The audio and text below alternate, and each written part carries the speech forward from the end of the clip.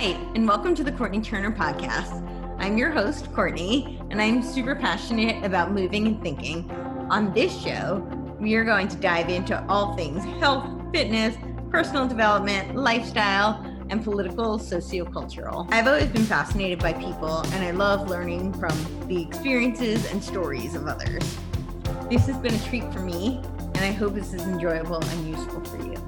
As always, if you have any questions, comments, or any way that I can make this a better experience for you, please don't hesitate to reach out. Hello, welcome to the Courtenay Turner podcast. I'm here today with John Cooper, who is a fellow podcaster, author, and coach. How are you doing? I'm doing great. Thanks for having me on. Welcome. Thanks so much for being here. So you are a coach. What type of coach are you? Tell us a little. Well, so for the last 10 years, I've been, you would say, a dating coach. That's how it started. Anyway, a girl, I was actually an art director at the time, and a girl broke up with me, broke my heart, and it derailed me. And it took me on a course of learning how to be better with women, in my relationships, learning about women, learning about electromagnetism. Took me down the path of learning about Tantra.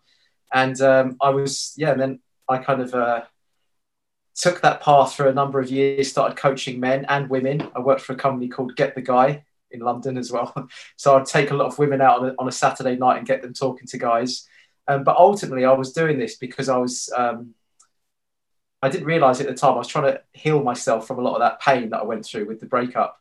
And actually that pain was actually what it really was when I really boiled it down. It was actually abandonment issues from childhood. Yeah. My mom's psychologist. She always says research is me search. Right, exactly. Yeah. So I actually think that our vocations are an expression of what we're trying to learn from it. You know, we're trying to vicariously heal ourselves through the eyes of our students, I believe. That's an insight that I have. Happy to be changed on that. But for me anyway, that was definitely the case. So I was coaching guys and trying to help them with their relationships with women, because on some level I was trying to solve and resolve the issue that I had with that breakup and the pain that it caused. And so what happened was I was actually a coach, just a normal dating coach, but I actually had this kind of insight within myself about how this actually has a deeper level to it, which is about the brokenheartedness. And from that pain, the externalization of that pain is to try and control other people and try and control situations. When we come from that pain, we come from that emptiness. It's like a cup that you need to keep filling. Mm-hmm. And when I realized that, when I actually did a lot of the internal work on myself and actually did a lot of the self-reflection work and embodied myself and really came to terms with that pain, I realized it's not about controlling interactions to an outcome. It's actually just about expressing yourself and being quite free with that and being outcome independent and actually just playing with women and actually just seeing it like not in a negative sense, playing with them as in you're creating something like in a childlike way, rather than seeing it as this big operation to try and pick up a girl. And so I developed a philosophy out of that, which I called social heartistry. And it was a philosophy to try and counter some of the stuff that I was seeing in the dating community, which was it was called the pickup artist community. And so these were guys that were teaching other men how to use techniques and algorithms and hypnosis and all this sort of stuff just to meet a woman. And I remember thinking at the time, I remember thinking, this is very creepy stuff. I'm sure there must be an easier way to just connect with a woman. So I basically created my own philosophy, and it was the hero's journey that I went on within myself that was expressing itself in, and I wrote a book called Game Over, which is a book about how the game and the pickup artist community is flawed, and there's an easier, healthier way to human connection. So I've been doing that for 10 years, basically. Wow, that's amazing. I'm so fascinated. I think I've seen, over the years and, looking at the course of history, the transition of gender roles and, a lot of this identity and intersectional politics. And I think it's had a huge impact on relationships and how men and women interact. Personally, I don't think that it's been for the better, but I'm curious what your thoughts are and what you've seen. And yeah, I mean, I have a different take on the gender dynamic stuff because I see the political side of it, but I kind of like to go deep into the, as far into it as we can, into almost the molecular level of gender, and then see how it all emerges from that. So I see gender as the first layer of gender dynamics is gender energy. So that is the yin and yang of life, effectively. And people call that the masculine and the feminine. So the masculine is about externalizing. It's about making points. It's about boundary setting. It's about going forward, externalizing. And then you have the feminine, which is about reception. It's about opening. It's about receiving, and it's allowing. And so those two together are the yin and yang of life, effectively. You know, that has to interchange all the time. And you can see that you see that in sex, you see that with the externalizing of the male genitalia, and then you see it with the reception, the moistening and the softening of the female genitalia. That is the yin and yang on the physical level, in the human level, if you like. But you can even see this in conversation, believe it or not. You can even see gender dynamics playing out. So you have someone that's making the point. So right now I'm making a point. I'm in my masculine. I'm externalizing, if you like. Now, if you're in your feminine, you're going to be receiving what I say, and then there's a conception of something. But you often have in conversations, I'm sure you've had this experience, where you have two people are stuck in their masculine energy. They both want to make a point, and it's like, yes, I told you had to go to the shop last Thursday. And they said, yes, but you also said that we had to go on Wednesday. Yes, but. And you have these yes, buts. Yeah. That is effectively the two masculines hitting each other. They're literally butting heads, the masculine. So there can never be a conception of anything new in that conversation. So for that to actually conceive something productive, there has to be someone that drops into their feminine and receives what that person's saying. And you could on a linguistic level, they would say yes and.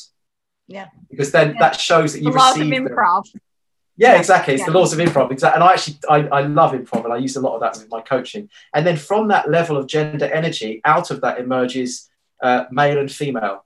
So you see this not just in humans, but you see this in the animal kingdom. You see this in the plant world. So you have the male and female part of the flower. You have the stigma and the stamen. So you see how that expresses itself through the male and female of the earth. And then coming out of that, that's when you get man and woman. And so they're all different elements, they're all different layers, but they do all inform each other. Sure. So that's why you can even look at this from the political level. So you have the political left is actually more about the feminine. So if you notice, they talk about open borders, mass immigration, just allow everyone in. Come on, we love everyone, And then the political right is more in their masculine, because they're more about boundary setting. They're more about stronger boundaries, So that is actually a transposition of the gender dynamics over politics. And so that is where you have a lot of the conflicts within politics, is because one is believing in the idea that there needs to be more feminine, and one is believing there has to be more masculine. And it's an unconscious thing to a big degree, because you can ask a lot of people on the political left, and there could be staunch feminists, and you can ask them, what do you want? They said, we want a female prime minister. We want a female prime minister. And you say, do you want Marie Le Pen? No, not that one. Not that one. No. We want Macron. It's because it has nothing really to do what they think they're campaigning for. It actually has to do with the metaphysical, which is all about what does their political party represent. And so for the political left, it's about the feminine, and for the political right, it's for the masculine. And so that's why a lot of these tension points arise, is because unknowingly they're fighting for their gender dynamic, if you like, their gender energy. And so that's actually on the deepest level what's going on. And so this actually, you can see this also, like you mentioned before, about how does this affect relationships. So you actually, I've taught men and I've taught women, and I would say that a lot of the problems that the women that I was coaching had, and especially they were in London, they were great business women. They were very headstrong. They were doing great in their jobs, but they weren't able to drop into their feminine at all. And so what was happening was they were only really attracting the feminine men, because there has to be a polarity, right? Yeah. So the only way that they're able to create that arc of attraction was if there was a yin and yang created, the masculine and feminine. So they were adopting the masculine energy of point making, being very strong and making those points. And they would only really attract the men that were being passive and receiving that all the time. So for these women, a lot of them, I was having to teach them how to be back in their bodies again and learn the beauty of being in that receiving energy, Because I think what's happened in society, we tend to think hard is good and soft is bad. Mm-hmm. That's kind of the take on it. Because if you say, oh, you're not hard, people go, yeah, I'm trying. But there's a beauty in softness. There's a beauty in being in receiving, and there's nothing more attractive when a woman is really in that receiving energy. It promotes the masculine. It promotes that charge, that sexual, that masculine charge. So that's actually something that I've noticed, and especially that we see in the Western world, a lot of women are gravitating towards feminism and different brands of feminism, which is about trying to teach women to be more masculine and more like men. And then we have the flip side of that with teaching men to be more feminine. So we have the kind of what's happening is it's like it's homogenizing society, and we're losing that polarity. So yeah, absolutely. And the one small problem with that is biology. Yes, biology exactly. does not agree with that. Yeah. So that's the thing. So, and they're even getting to the point where they're denying biology, and we were given this beautiful gift of biology, and it's all speaking to us all the time, and yet we think that we're above biology. We think we're above nature, and we think that we can somehow, create our own version of it synthetically, and it doesn't. Unfortunately, nature is too strong. You can't defy nature, can you? That's such a beautiful point. I'm seeing that kind of all around. I definitely see that. I think the most recent example is with COVID, and what's going on with all that. A virus is a virus, right? It has its natural principles of virology and science and biology, and we've had all these across the world, like policies that are trying to control a virus, and I think it's like you're saying, it's putting on this element of trying to control nature instead of letting nature do its thing, and we're a part of that. Not just control nature, control the human race effectively in response to it all, which is just completely ridiculous. I'm sure we'll talk a little bit about that if not now, but I just think everything that's going on with that at the moment is just beyond dystopian. It's something that we to the likes we've never seen before, and we are basically. I used this before. It's like hyper focusing on a paper cut and forgetting about the tsunami that's about to hit. The effects of this lockdown on suicide, obesity, domestic abuse, missed cancer treatments, anorexia, just mental health issues, depression. Poverty, businesses just being completely crushed over a virus with a 99.7% survival rate. Are we actually mad? Right? Are we actually mad? And the problem is what happens is we get, it's like a magic trick. The mainstream media, the politicians can all move our point of attention on this tiny speck, and then get us to forget about all of this and not care about any of this. And this is the elephant in the room over here, but we're all focusing on a speck on the wall over here. And it's absolutely it's already ripping society apart. It's ripping the world apart. And there's almost like nowhere to run either, because I just think the real virus is propaganda. That's what I think it is. That is the real virus, is propaganda and fear. And unfortunately, people are choosing to be fearful. It's almost like the new virtue signaling is to be the most fearful you can look and be, and spread that fear to others, the more of a good person you are. And that's the virus itself, I agree. I so agree with that. What do you think is driving that? Driving the hysteria. Yeah, and driving this desire to promulgate fear and to create a pandemic of fear, if you will. Well, there's a lot of people that benefit from this. Mm-hmm. So that should, to anyone that's sort of on the fence, you have to always ask yourself, follow the money. Who does this benefit? It's not hidden information that the top, Amazon, Zuckerberg, all the other Elon Musk, all the big players are making. I think they've doubled their money almost, haven't they, in the last year, or something ridiculous like that? Maybe not as much as that, but astronomical growths. Yep. So why would they want to stop anything? If you have a business that's never made so much money, you wouldn't want to stop anything. And so you have like a Zuckerberg that's in control of social media. Why would he want to threaten the narrative in any way? So that's why lots of stuff's being censored at the moment. Anything that counters the central narrative is being censored for misinformation or harmful speech or hate speech, of course, because it's a threat to the industries. The pharmaceutical industry, it's a huge industry. It's making billions and billions from this. Why would they want to stop it?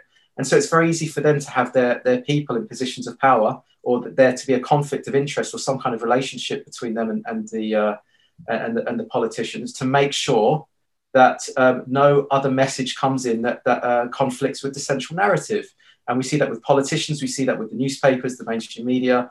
You just tune into a TV or radio and it's fear, concern, cases rising, vaccine. When's the vaccine? When the vaccine? More cases, deaths, vaccines. There's no talk of immune system. When was the last time? When was the last time you heard them talk about an immune system and how to boost the immune system? And everything that they've done in terms of policy is decreasing our immune system. Exactly. Really, everything. Everything. Let's shut down gyms, but let's keep liquor stores as essential businesses. And, let's keep everybody locked inside, decrease social interaction, all the things that are strengthening our immune system, they've told us not to do. A really interesting thing I was thinking about is how, the flu season, a friend of mine was telling me this, and it was such a great point. I loved it, about how, there's not really a flu season, but what happens is during the winter, we have flu, quote unquote, season. And it's because we're locked inside, we're, bundled up more. So we're not, having that expelling of our, bodily waste or our air and our breath and all the things that create what we call flu season. They've now told us to do with COVID. And so they've now created a year-round virus season. A year-round, yeah. Right? And not just year-round, forever round, I think, is the idea. Yeah. That's the worrying thing about it. Yeah. And I would have thought people would have woken up a little bit when they said, you can't catch the virus at a Black Lives Matter protest. Yeah, you would have thought people would have gone, they're having a laugh. Obviously this is propaganda. And when they said you can catch it, you're more likely to catch it at a Trump rally. You'd have thought that might have woken some people up, but I'm guessing it didn't, And then when they started saying that, you should have sex through a glory hole in the wall, I would have thought then people might have said, this is starting to sound a little bit farcical. Or then when you're having sex with your partner, wear a mask. Or when you should probably wear a mask indoors as well. Or, what next? Now they're talking about anal swabs, for a respiratory virus. Respiratory virus. And it's like how much of a circus does it need to become before people actually, the Joe Normies, start to wake up? That's what I don't get. It's like, I think what they're doing is they've gone, should we try this just to see what happens? Right. Shall we tell them they need an arse swab for a respiratory virus? Yeah, go on, do that. Do you know what? They've taken it. They're doing it. Should we tell them they need to put like an 8-inch dildo on their head to walk around because that might stop the virus? Yeah, you know what I mean? It's like, how much can they keep pushing this before people actually go, this is a joke? I mean, Costa coffees, all the local cafes are shut. Costa Coffee, McDonald's is still open. Starbucks is still open. Right. I can't hug my grandma, but Premiership football's still allowed to go on, or dancing on ice, and Strictly Come Dancing. Right. But people don't care. People don't care because as long as they said in the Roman times, as long as you have your bread and your circus, they'll never complain. As long as you have your Premiership football and you're dancing on ice, and you have your food, you'll be all right. And that's what's happening. People are being mollycoddled and cottoned wooled, and they're giving little rewards such as free money by the government, free handouts by the government. And so they're getting all that. They're being given little rewards every now and then. And so that's what placates everyone so that they don't revolt, basically. And so the whole thing for me is a massive scam. And if we don't push back on this very quickly, then I think as a species, as a civilization, we're in a lot of trouble. We already are, but we're going to be in a lot more trouble. And I'm sorry if that sounds negative, but it's not. I'm not trying to breed fear here. I'm actually trying to breed awareness. And that's what I'm trying to do. Yeah. So then let me ask you two questions to follow up with that. One, what do you think if we continue this trajectory, where do you think we will go? And then two, what do you think are some things that we can do to combat this? And where we're heading into is a cashless society where everything's digitized. We move into a social credit system whereby our behavior is being monitored. Well, it already is to a certain degree, but super surveilled and monitored to the point where I think you will be denied. Well, they're already talking about COVID passes now, so it can deny you travel, right? Even though they say that the vaccine doesn't stop transmission or infection. That should have woken up anyone with an IQ over 50. It hasn't. But so we're moving into a system where they'll take that a step further, and they'll say, if you want to use this supermarket, you need to show that you have a vaccination certificate, or you need to have a social credit score of over a certain amount. And if it isn't over this, so it's like Black Mirror, effectively, the episode of Black Mirror. And if you haven't hit this score, then you haven't met our community guidelines. And it will all be sort of done on an app, virtually. So that's where it's sort of heading to at the moment. The Great Reset, I'm sure you must have had guests on to talk about the Great Reset. Klaus Schwab, he's openly talked about this. Yeah. You'll own, what did he say? He said, you'll own nothing and you'll be happy. They want to destroy local farms and create synthetic bug burgers and vegan burgers and all this sort of stuff.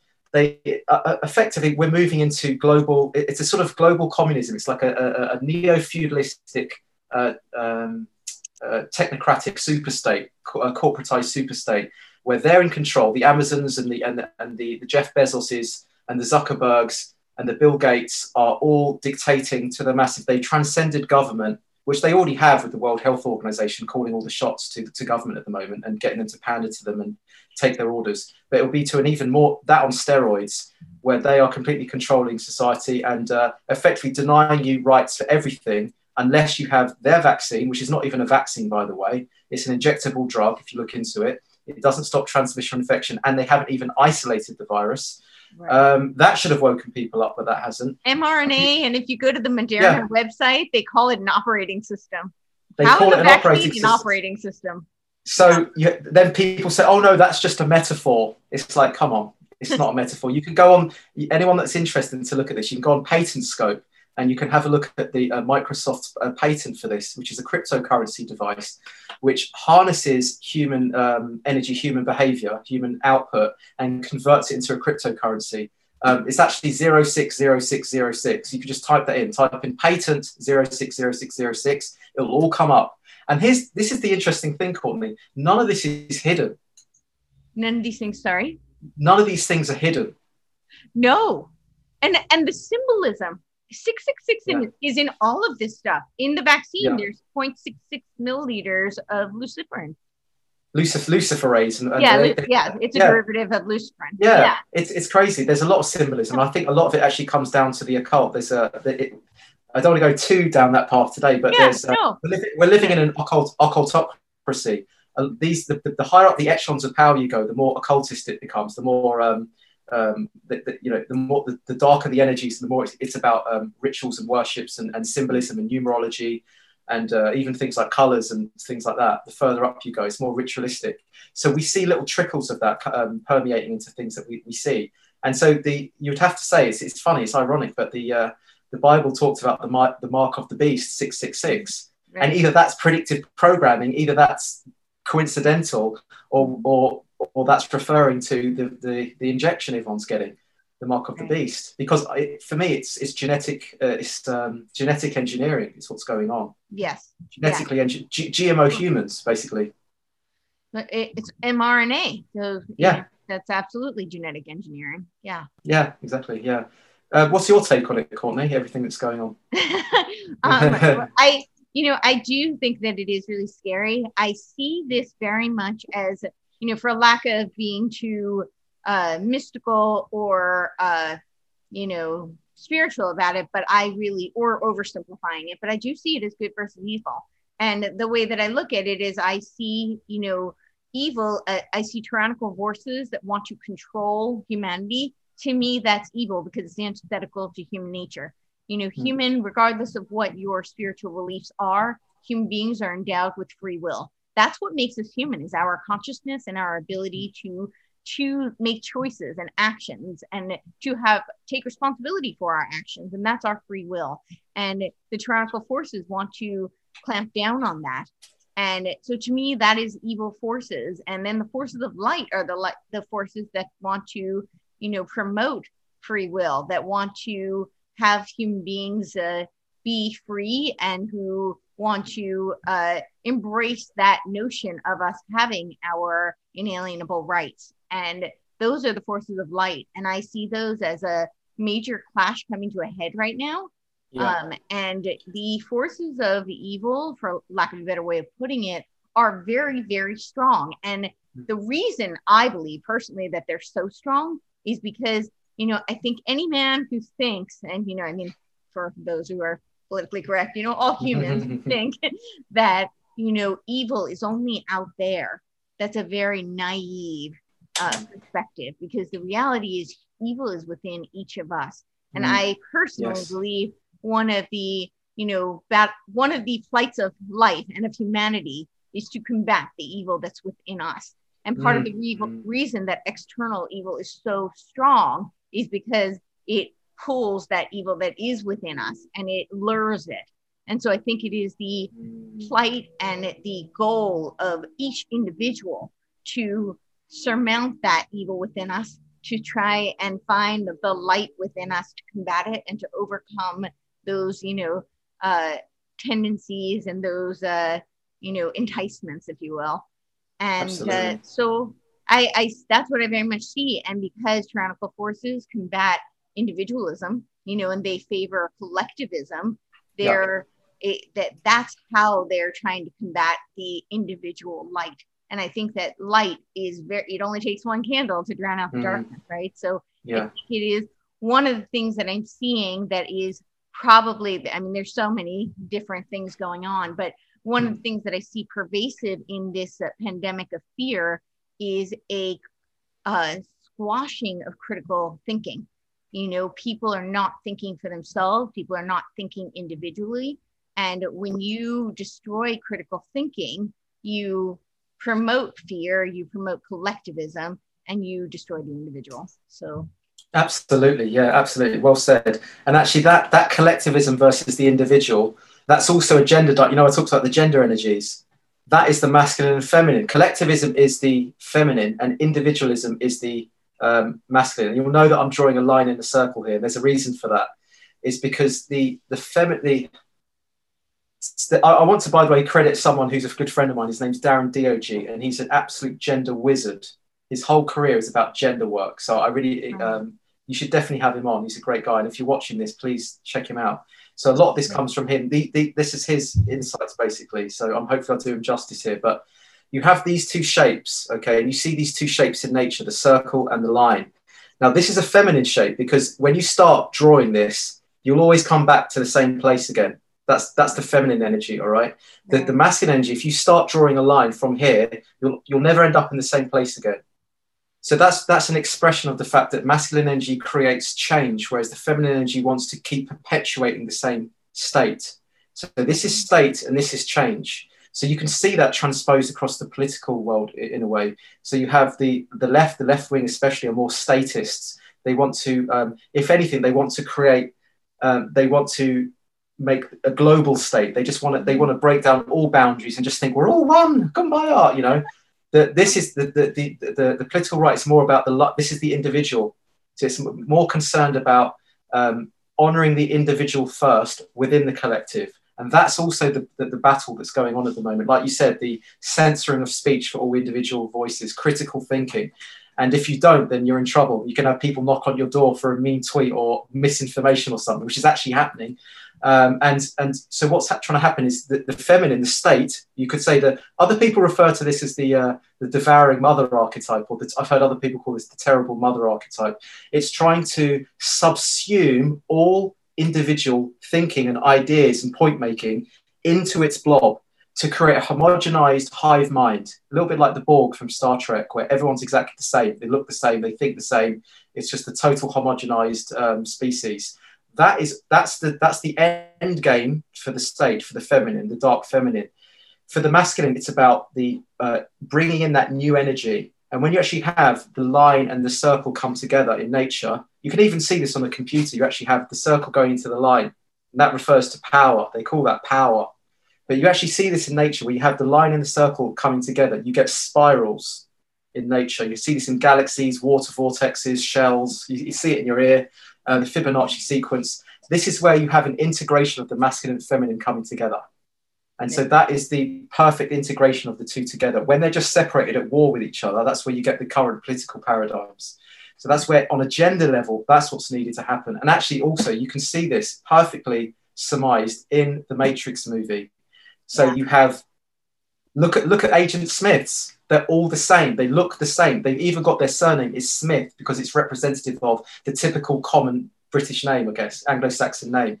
And then you have Neo. Neo represents the individual, right? He represents that line energy. He's the one that brings the new energy, the new change, the new ideas, the new thinking, the critical thinking to break apart the state. That's why he's called Neo. He represents in Latin, it means new, the new change. Yeah. Also, look at these shapes. You have they're circle and line, but what else are they?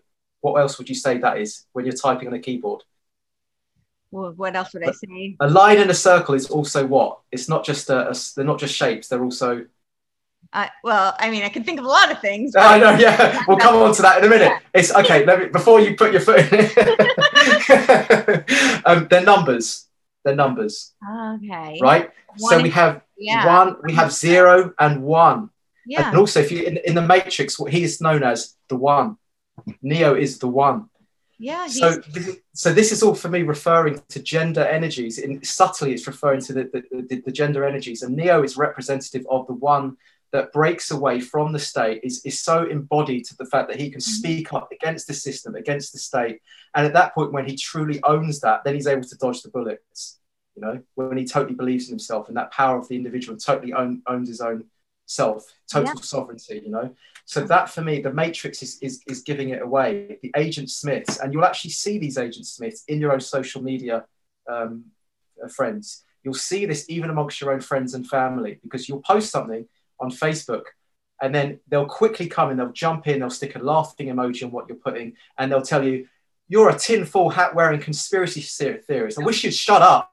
Yep. And so in that moment, they become the Agent Smiths, because what they're saying is, you cannot have an individual idea. I'm not going to let you have that individual idea. So next time, do not do it. And so you have that, it censors you. It makes you think, I better not say anything next time. And now what's happening is the individual thinking and point making is being subsumed into the state, into the hive mind. So that's kind of the war that's going on at the moment. So for me, it's just about remaining brave, really coming into your power, stepping it up and being truthful to yourself and getting into your moral compass. That's the most important thing. And speaking from that and being that Neo from the Matrix, you know. That's what we need some courage, really. It's what we need to combat all of this. So that was my other question. What do we need to combat all of this? And I think courage really. Well, yes, a lot of courage and bravery in non-compliance.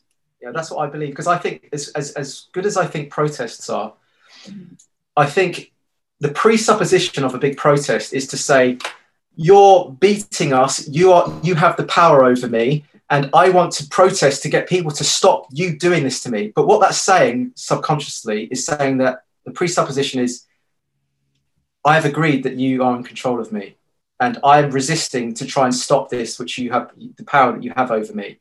Whereas I think the best way of doing it is just mass non-compliance. Like, just take the masks off, open your businesses, and get people to come and support your businesses, and let's create a mass pandemic of choosing life again. Yeah. And if everyone did that, everything would change in a day. But unfortunately, people are so, like I said before, they are so fearful and so obedient to the state. And you'll also notice it's a lot of the people on the political left are the ones that are totally loving all this and being really obedient, because they love the idea of Big Daddy, of the Big Brother, the big state looking after them and subsuming all your independency into that Big Brother figure. So you'll notice that they tend to be the ones that wear the masks. And something else that I've noticed that happened in 2020 was that 2020 vision. I don't know if you thought about this, but 2020 vision is when you see everything lucidly and clearly. Yep. And what did we see in 2020?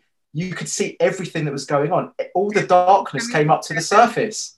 Yep. All those people that just take their daily dose from the mainstream media, from the BBC, unquestioningly, they're the ones that got queued up for the injection, because they take they're injected with their daily dose of information unquestioningly. So they're the ones queuing up for the vaccine.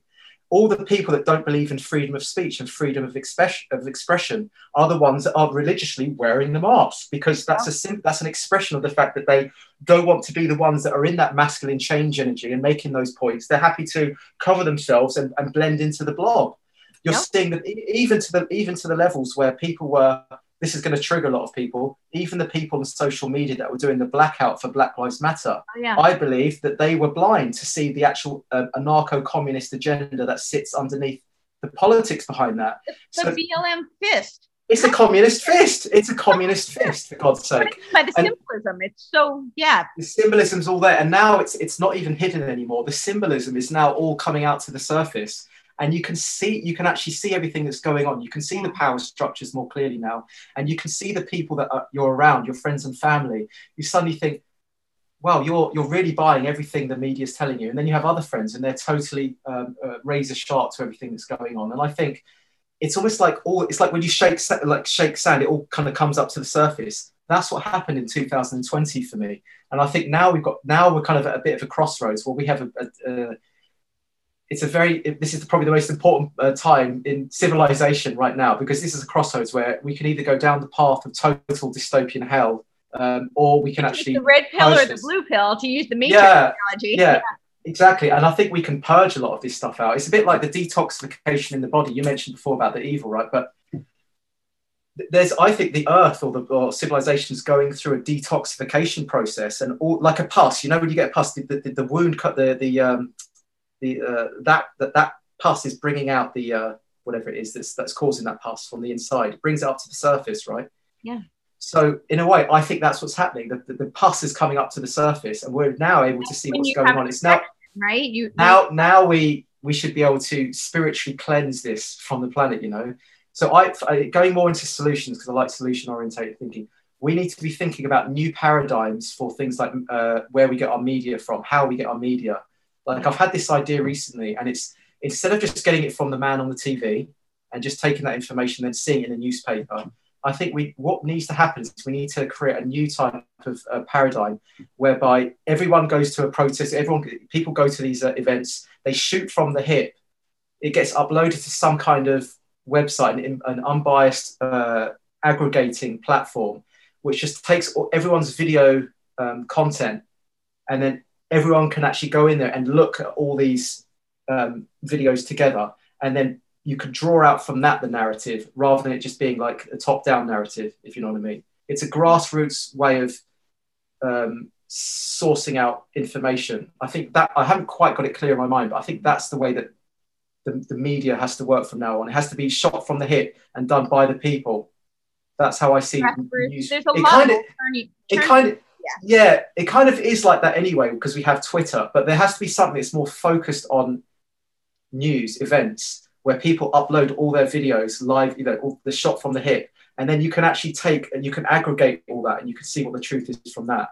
You know what I mean? It has to be something like that, because at the moment we do have alternative media, but that will just get shut down, doesn't it, very quickly. And there is also a catch with that, is that a lot of these alternative media platforms are seduced slightly by their advertisers and the people that are donating and things like that. So they're all, they can all be corruptible, I think. So they have the potential to be corruptible, not give the pure message, I think. Yeah, no, absolutely. Yeah. They have their own agenda to be. Possibly, yeah. It's still top down in a way. Yeah, still top down. I'm in the process of launching a new site called Truth Matters. So. Oh right. Oh yeah, you showed. I was on your group. Yeah, great. You bet.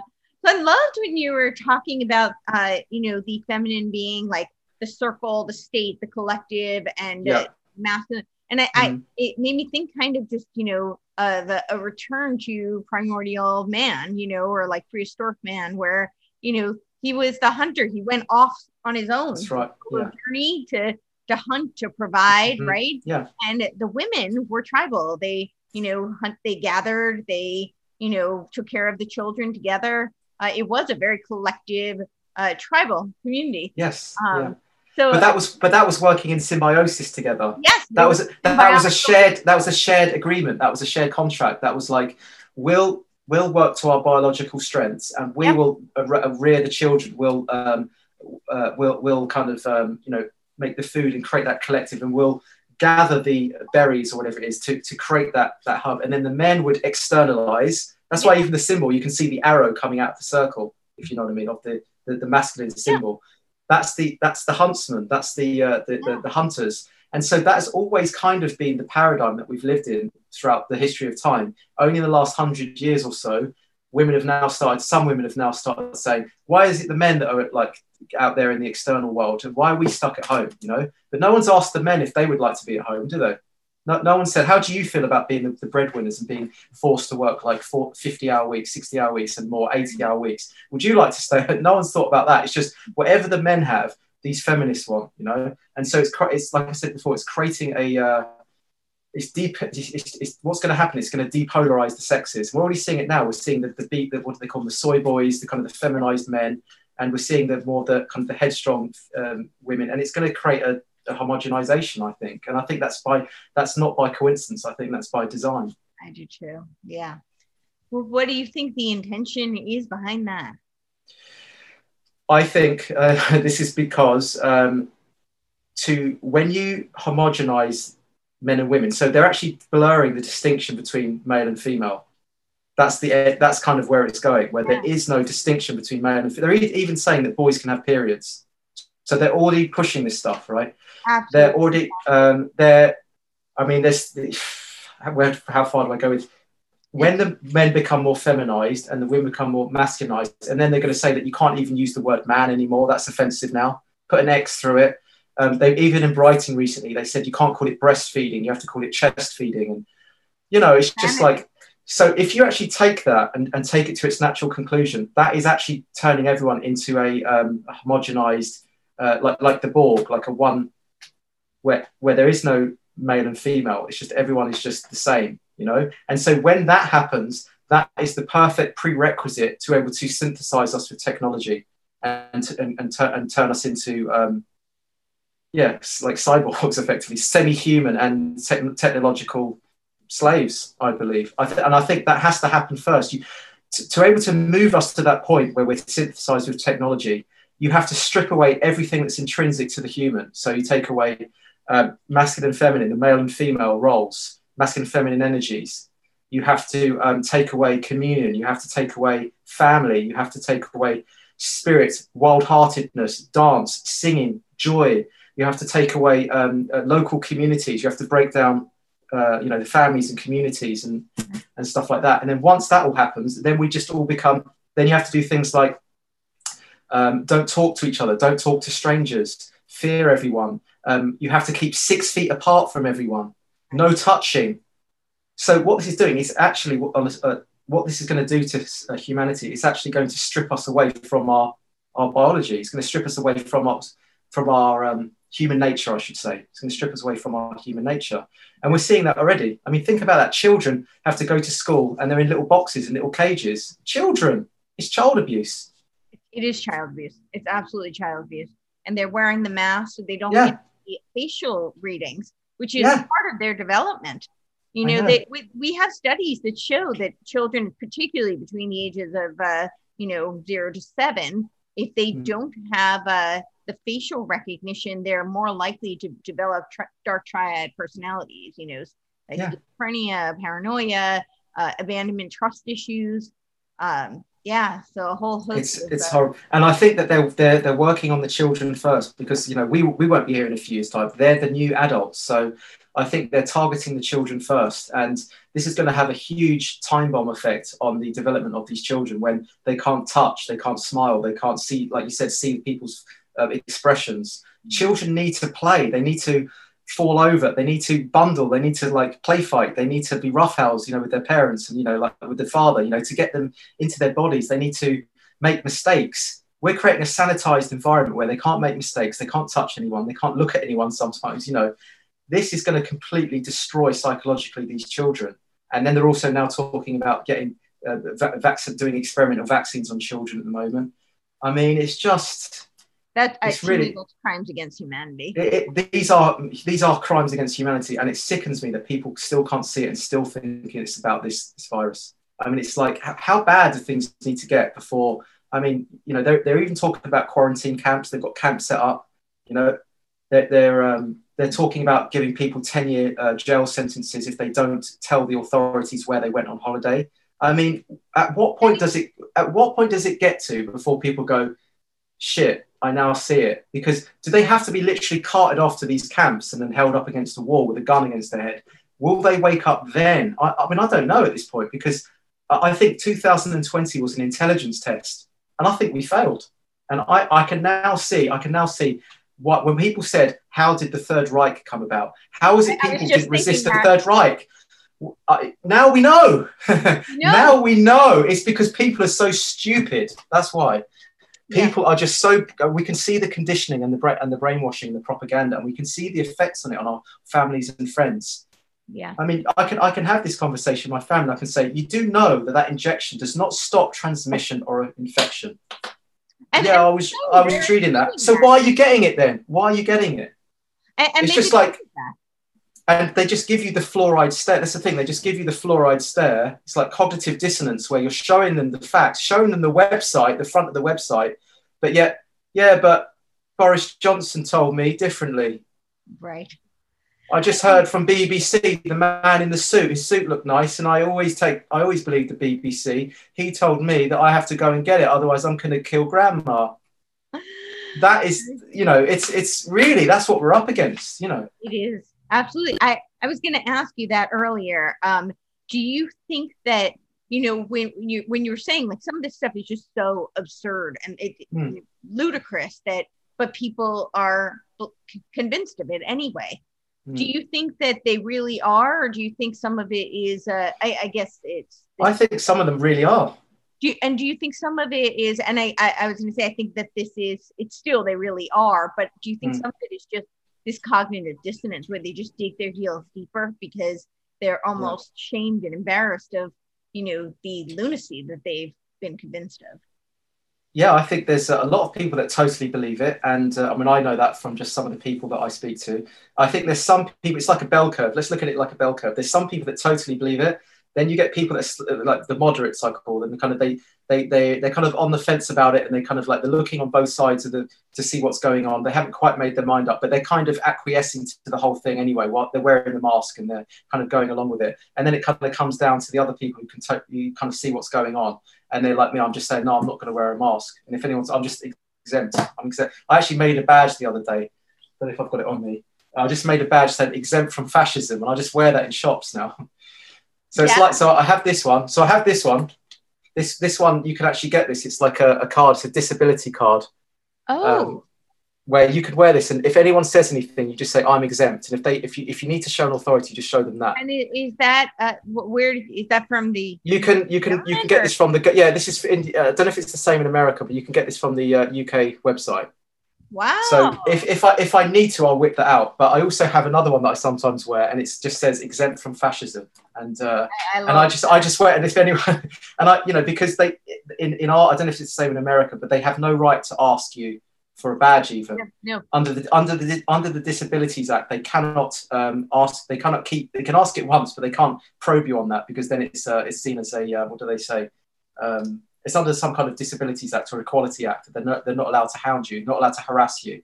So so that's kind of how I see it. We do have the American with Disabilities Act. It's a in America, and they actually can't even ask you what it is. That's a violation, both of HIPAA and the American with Disabilities Act. Yeah, there you go. I personally, I'm hearing and visually impaired, so I have lots of quote unquote disabilities. I never consider myself a disabled person. Can I ask you about you've got a very interesting story. I only kind of realized it when we started talking, but you've got an incredible story. So you had all these things going on for you when you were young. How old were you when you went through all those? From birth, my mom. From birth. Yeah, my mom had the germ measles during first trimester of pregnancy, and so she. And right from then, when she found out, they tested the titer. The doctor was actually dyslexic. He misread the titer. He read it as being 112. Had he read it correctly as 121, my mom would have actually had an abortion. I would not be here to tell the story. But when I was born, lots of rubella babies. I'll give you the very Cliff Notes version of the story, but they don't fare well. And, they were covering up for the doctor. So, we didn't know at first what all the complications were.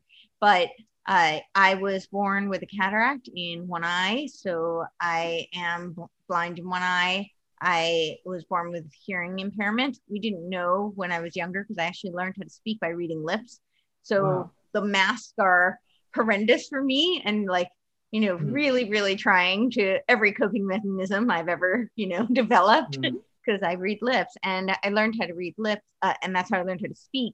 But when I was about 6 years old, we realized I really had a very significant hearing impairment, and I got bilateral hearing aids.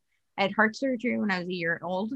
I was born with hypotonic limbs, so the muscles in my limbs didn't develop. My growth was stunted. I had fine and graphic motor impairment, missing 10 teeth. Yeah, so, you know, they told my mom the best she could hope was to find a nice institution for me to spend my life. So. What is the story? And what was the change for you? And how did things start to, how did you heal from all that? You know, I think my mother and my grandfather were very, very determined. You know, they went, even from the beginning when they were covering up for the doctor, my mom was searching. She knew something was wrong. They kept telling her, you know, baby's eyes don't focus. And she, well, one eye's focusing, you know, like, why is the other one rolling up in the top of her head? That doesn't make sense if baby's eyes don't focus. So she finally found a doctor who confirmed that I had a cataract. She recognized that it looked a lot like her father, my maternal grandfather, who had cataract. When they did the cataract removal, you know, back then cataract surgery was not what it is today. Today it's a very routine procedure. They actually pulled the iris and they left debris behind the iris. And so they had to do what's called a retinal cleanup, and they found rubella pigmentation behind the sighted eye. So that began the series of my mom hunting around, you know, different doctors and trying to find some sort of assistance for me, and, you know, whatever kind of medical advancements could be used. But really, I attribute so much of it to, like, I've always been very, very determined, for better or for worse. That, you know, my mom always says I'm one of those people who, like, doesn't know when to cut my losses and run. But I think that will has really served me in overcoming a lot of my challenges. I think, you know, a lot of my movement practices have enhanced, like, my, you know, kinetic sphere and my proprioception, compensated for lack of vestibular sense. I was born in between that time where, like, there was a vaccine, so rubella was not very prominent in the States, but it was a little bit too early for a lot of the, you know, medical advancements. And so there were no more rubella clinics except for one, and my mom found it. It was the Roosevelt Institute. And, you know, they of course thought, because a lot of rubella babies they do, you know, grow up to be completely blind, completely deaf, autistic, retarded, you know, in the clinical sense. They were very concerned about that. And I did a lot of what you would call, like, mimicking, you know, because that was my way of, because I couldn't hear and I wasn't seeing well. I wore a patch over my sighted eye every other day of my childhood. So I was essentially blind and deaf every other day. And I did a lot of this just mimicking and trying to figure out how to relate. And so, of course, they were convinced that I was autistic and retarded. And the Roosevelt Institute, which was the last of the rubella clinics, told my mom, they said, we're not at all worried. She's going to be absolutely fine. And she said, why? Everybody's so concerned about all this, you know, hand gesturing and mimicking and imitating. And they said, she has such a vivid imagination.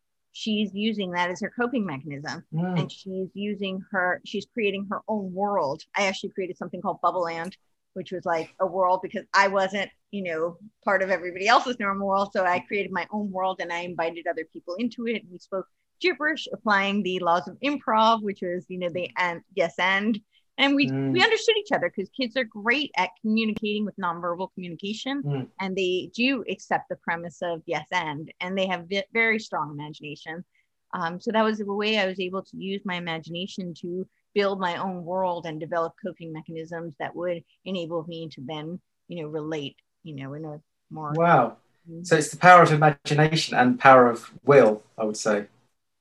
I really do. You know, I'm not particularly religious, but I am very spiritual. And I very much believe that from, you know, conception, my will wanted to be here. Like my definitely had a desire to be here and to live and say yes to life. So Amazing. And then so now you actually help other people get into their bodies, and do you help them with their imagination, or is it like a total thing? Yeah. Well, I think so much of, being in like you were saying with when you work with relationships and you coach men and women, a lot of it is inhabiting their bodies, right? Because we get into this very much like the Cartesian dualism of like, we mind, body, and we separate, we split a lot. And the reality is we're mind, body, and spirit. We're all of it. And until we fully inhabit and drop into that, I don't think our minds and our consciousness can be fully realized. We need to do that. And so I think, yes, very much a part of like inhabiting your body is inhabiting that sense of play.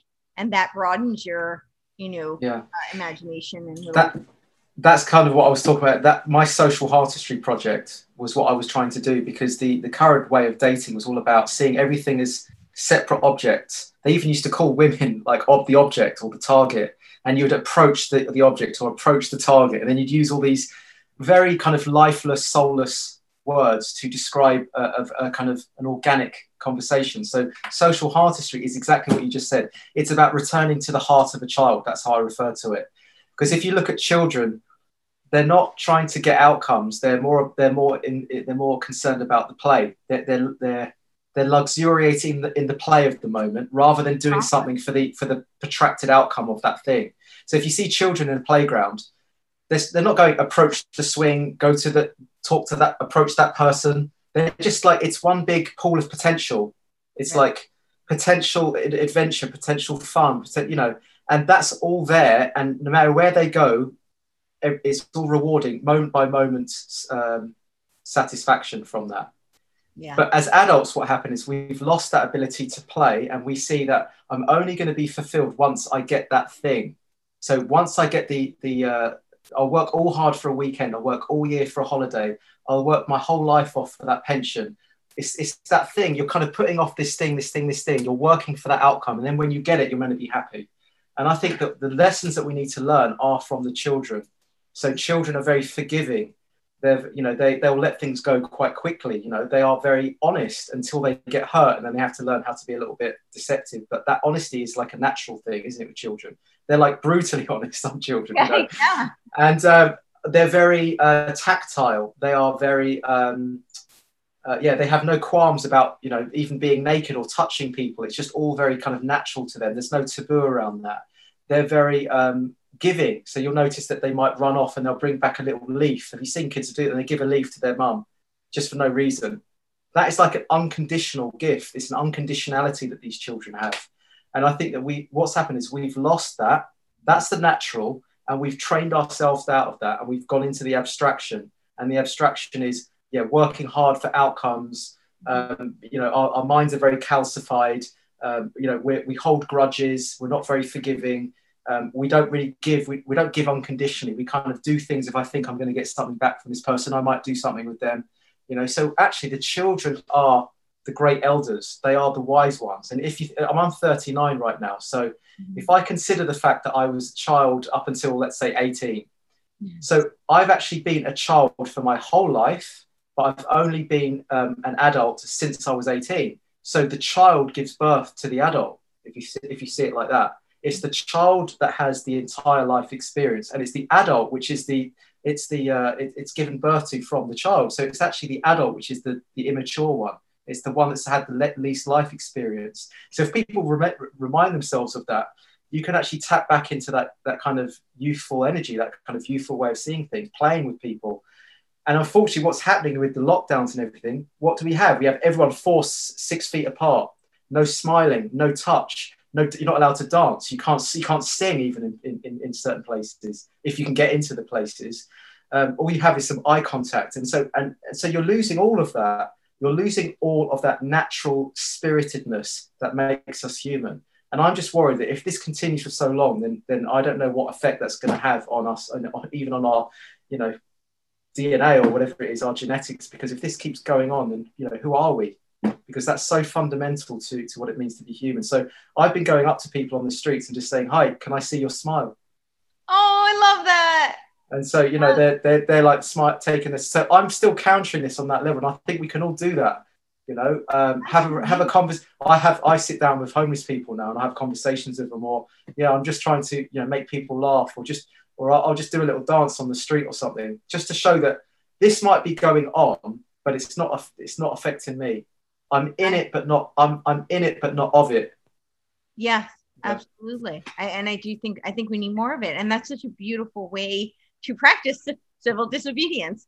And it's not in a angry militant. It's in the warmest of humanitarian ways. So because if you look at children, they're not the ones that are kind of just walking around and they're not really knowing what's going on. You can still see that youthful, playful energy, inquisitive energy that they have. So I think we can do that. We can use some of that too. And I think one of the things that when talking about all these sociocultural, projections that are occurring currently. And I think one of the things that I think is so incredibly damaging to all psyches, but is this lack of redemption. They're breeding shame. And I see that throughout, all of the kind of the identity politics, this gender blurring, this, in each of these different, this race baiting, it's all breeding shame. And, if we don't have redemption, then we can't move forward. And so what are your thoughts on that? So what do you mean? How would we redeem it? How would we redeem it? Well, personally, I think that, redemption comes from forgiveness and acknowledgement. What I oppose is this wanting to erase history, because when you erased it, you can't acknowledge it and learn from it. And if you can't acknowledge it and learn from it, you can't move forward. You have to own something and, know where you come from and appreciate that. It's never going to be perfect. We're human beings. We're flawed, so history can't be perfect. It's comprised of humans and they're flawed.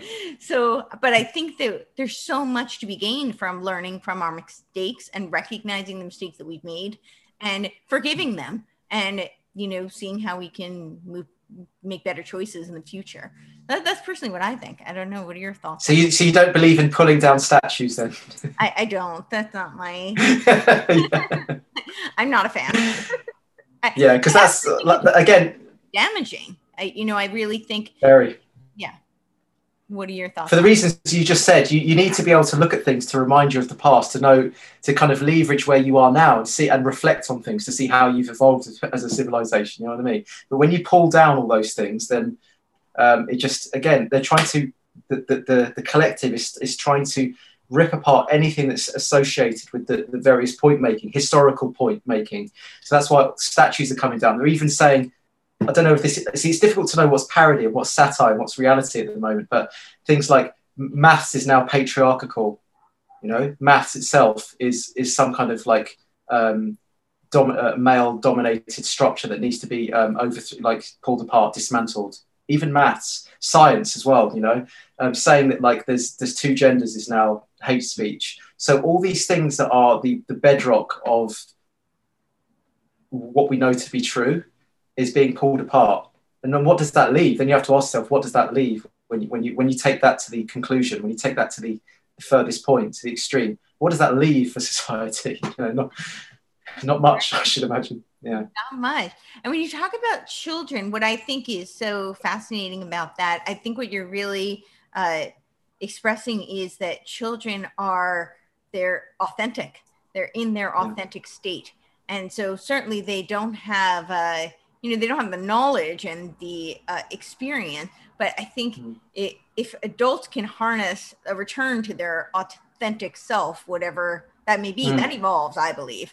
On that. I do think it's an evolving. I don't think authenticity is stagnant, but I think to harness authenticity throughout life, that's the inner child, if you will. And that's the inner child. Yeah. And like you said before, it's the as above, so below. The darkness, the evil is also within us. The darkness is within us. And I've noticed the people that can actually see what's going on at the moment, I know for a fact, because I've worked with a lot of these people, they're the ones that have done a lot of that work themselves. They've done a lot of that psychic cleansing work. They've been to the hell worlds and back. Yeah. You know what I mean? It's a little bit like the hero's journey. I don't know if you know, Yep. like the Hobbit. He doesn't want to leave the village, and then he gets baited into it by the herald, and then he goes out the village, and then there's normally a bridge in these movies, and when the bridge collapses, that's representative of the fact that there's no going back. And then they normally go into the darkness, into the belly of the whale in Pinocchio, or like the dragon in Lord of the Rings, or something like that. And then they claim the prize, the elixir, some kind of boon from that, and then they bring it back to the village. That is effectively the process of integrating your pain.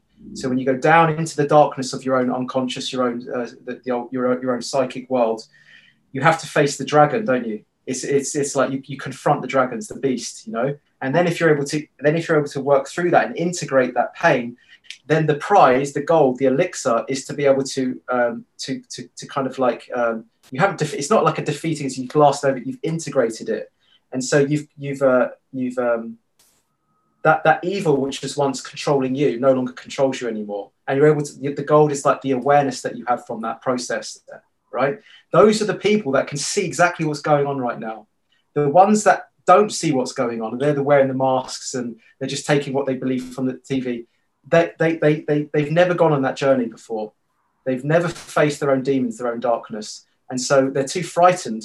So they wouldn't dare look at that. It's like pulling back the curtain and, don't like that. It's too much for them. So they would rather buy into the current way of the current paradigm. Just tell me what's just going to keep me safe.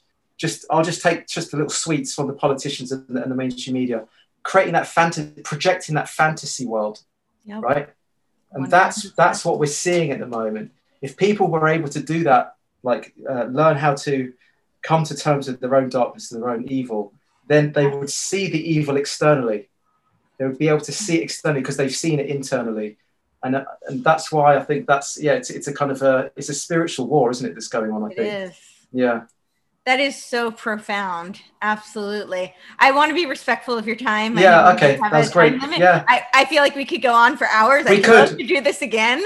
That'd be great. Yeah. That'd be great. Maybe I can have you on my show as well. We could talk about I would love it. Absolutely. Yeah. Well, tell people if you have any closing things you want to wrap up, and tell people where to find you. Yeah, I mean, at the moment, I mean, because of the lockdown, I've actually started my own podcast, and I'm trying to invite on thought leaders and people like yourself and like authors who I think are creating, speaking up against the central narrative. They're in their individual point making, and they have a message that gets they're deplatformed or they're ridiculed, but they have a very potent message. So I'm inviting on these types of people. It's a YouTube show. It's the John Cooper Show is the name of the link, and the podcast is called Raising the Bar, and so that's about raising our level of education, our awareness, and trying to lift us all up, trying to take us out the quagmire.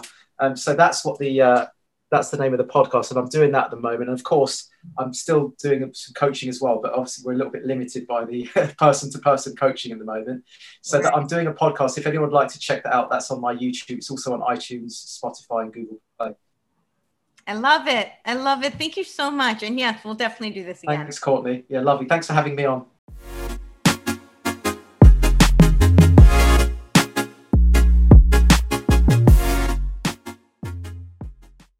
This podcast is a part of the C-Suite Radio Network. For more top business podcasts, visit c-suiteradio.com.